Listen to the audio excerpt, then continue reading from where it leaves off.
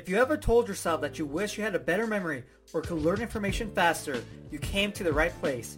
This is the Memory Talk Podcast. What's going on? Johnny here. On this episode, I want to talk about if you're not excited about learning information, don't learn it at all. If you're excited, learn it. If you're not, don't. Now, it might seem very simple, but people learn things they don't want to learn. This usually happens when you're in school. You're forced to learn a subject you don't want to learn. For me, that was language arts.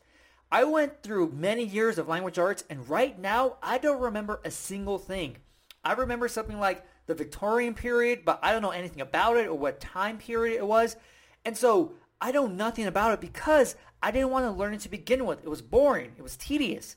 And so when you're trying to learn information and you're not excited, it becomes an uphill battle because now you're battling against boredom. You're battling against being distracted by something else that's more entertaining. And so when you lack excitement, then you have all these problems that come with it. Even your images you're creating aren't really exciting because you're like, I'm just got pictures of this so I can get through it, got it. And so your images and stories are weaker. That's the problem with not being excited to learn something.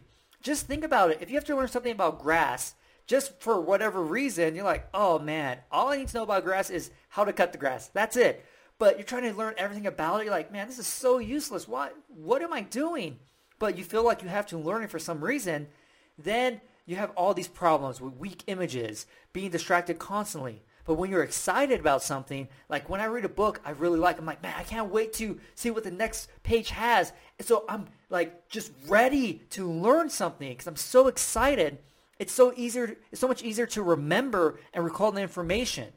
So that's the difference about being excited and not being excited for something that you're learning.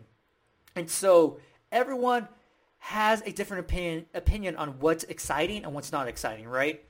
But if you're trying to learn something that's outside of school that you're not required to learn, you just want to learn something for the sake of learning, and you realize maybe going through the beginning, like, no, this doesn't really seem that exciting, seems kind of boring. Right there, don't learn it. Don't force yourself to learn information just because you said, I want to learn this. No, you're wasting time at that point. Truly find something you find exciting, and it's just going to be a whole pleasure the whole time. It's going to be fun. Your images and stories are going to be so much better. And the great part is, like, I made an episode talking about how if you're interested in something, you're just able to learn it and remember it a lot easier. Then when you have all those things going for you, man, it just becomes so much more flowing in the whole learning process. So take my advice, and I know it's kind of hard to not learn something once you started. Like, man, I already started, let me finish it. Or, I said I always wanted to learn this, but I didn't know it was going to suck this much. Take my word, just don't learn it if you don't want to, okay? Because when you force yourself to learn something, it is not fun anymore.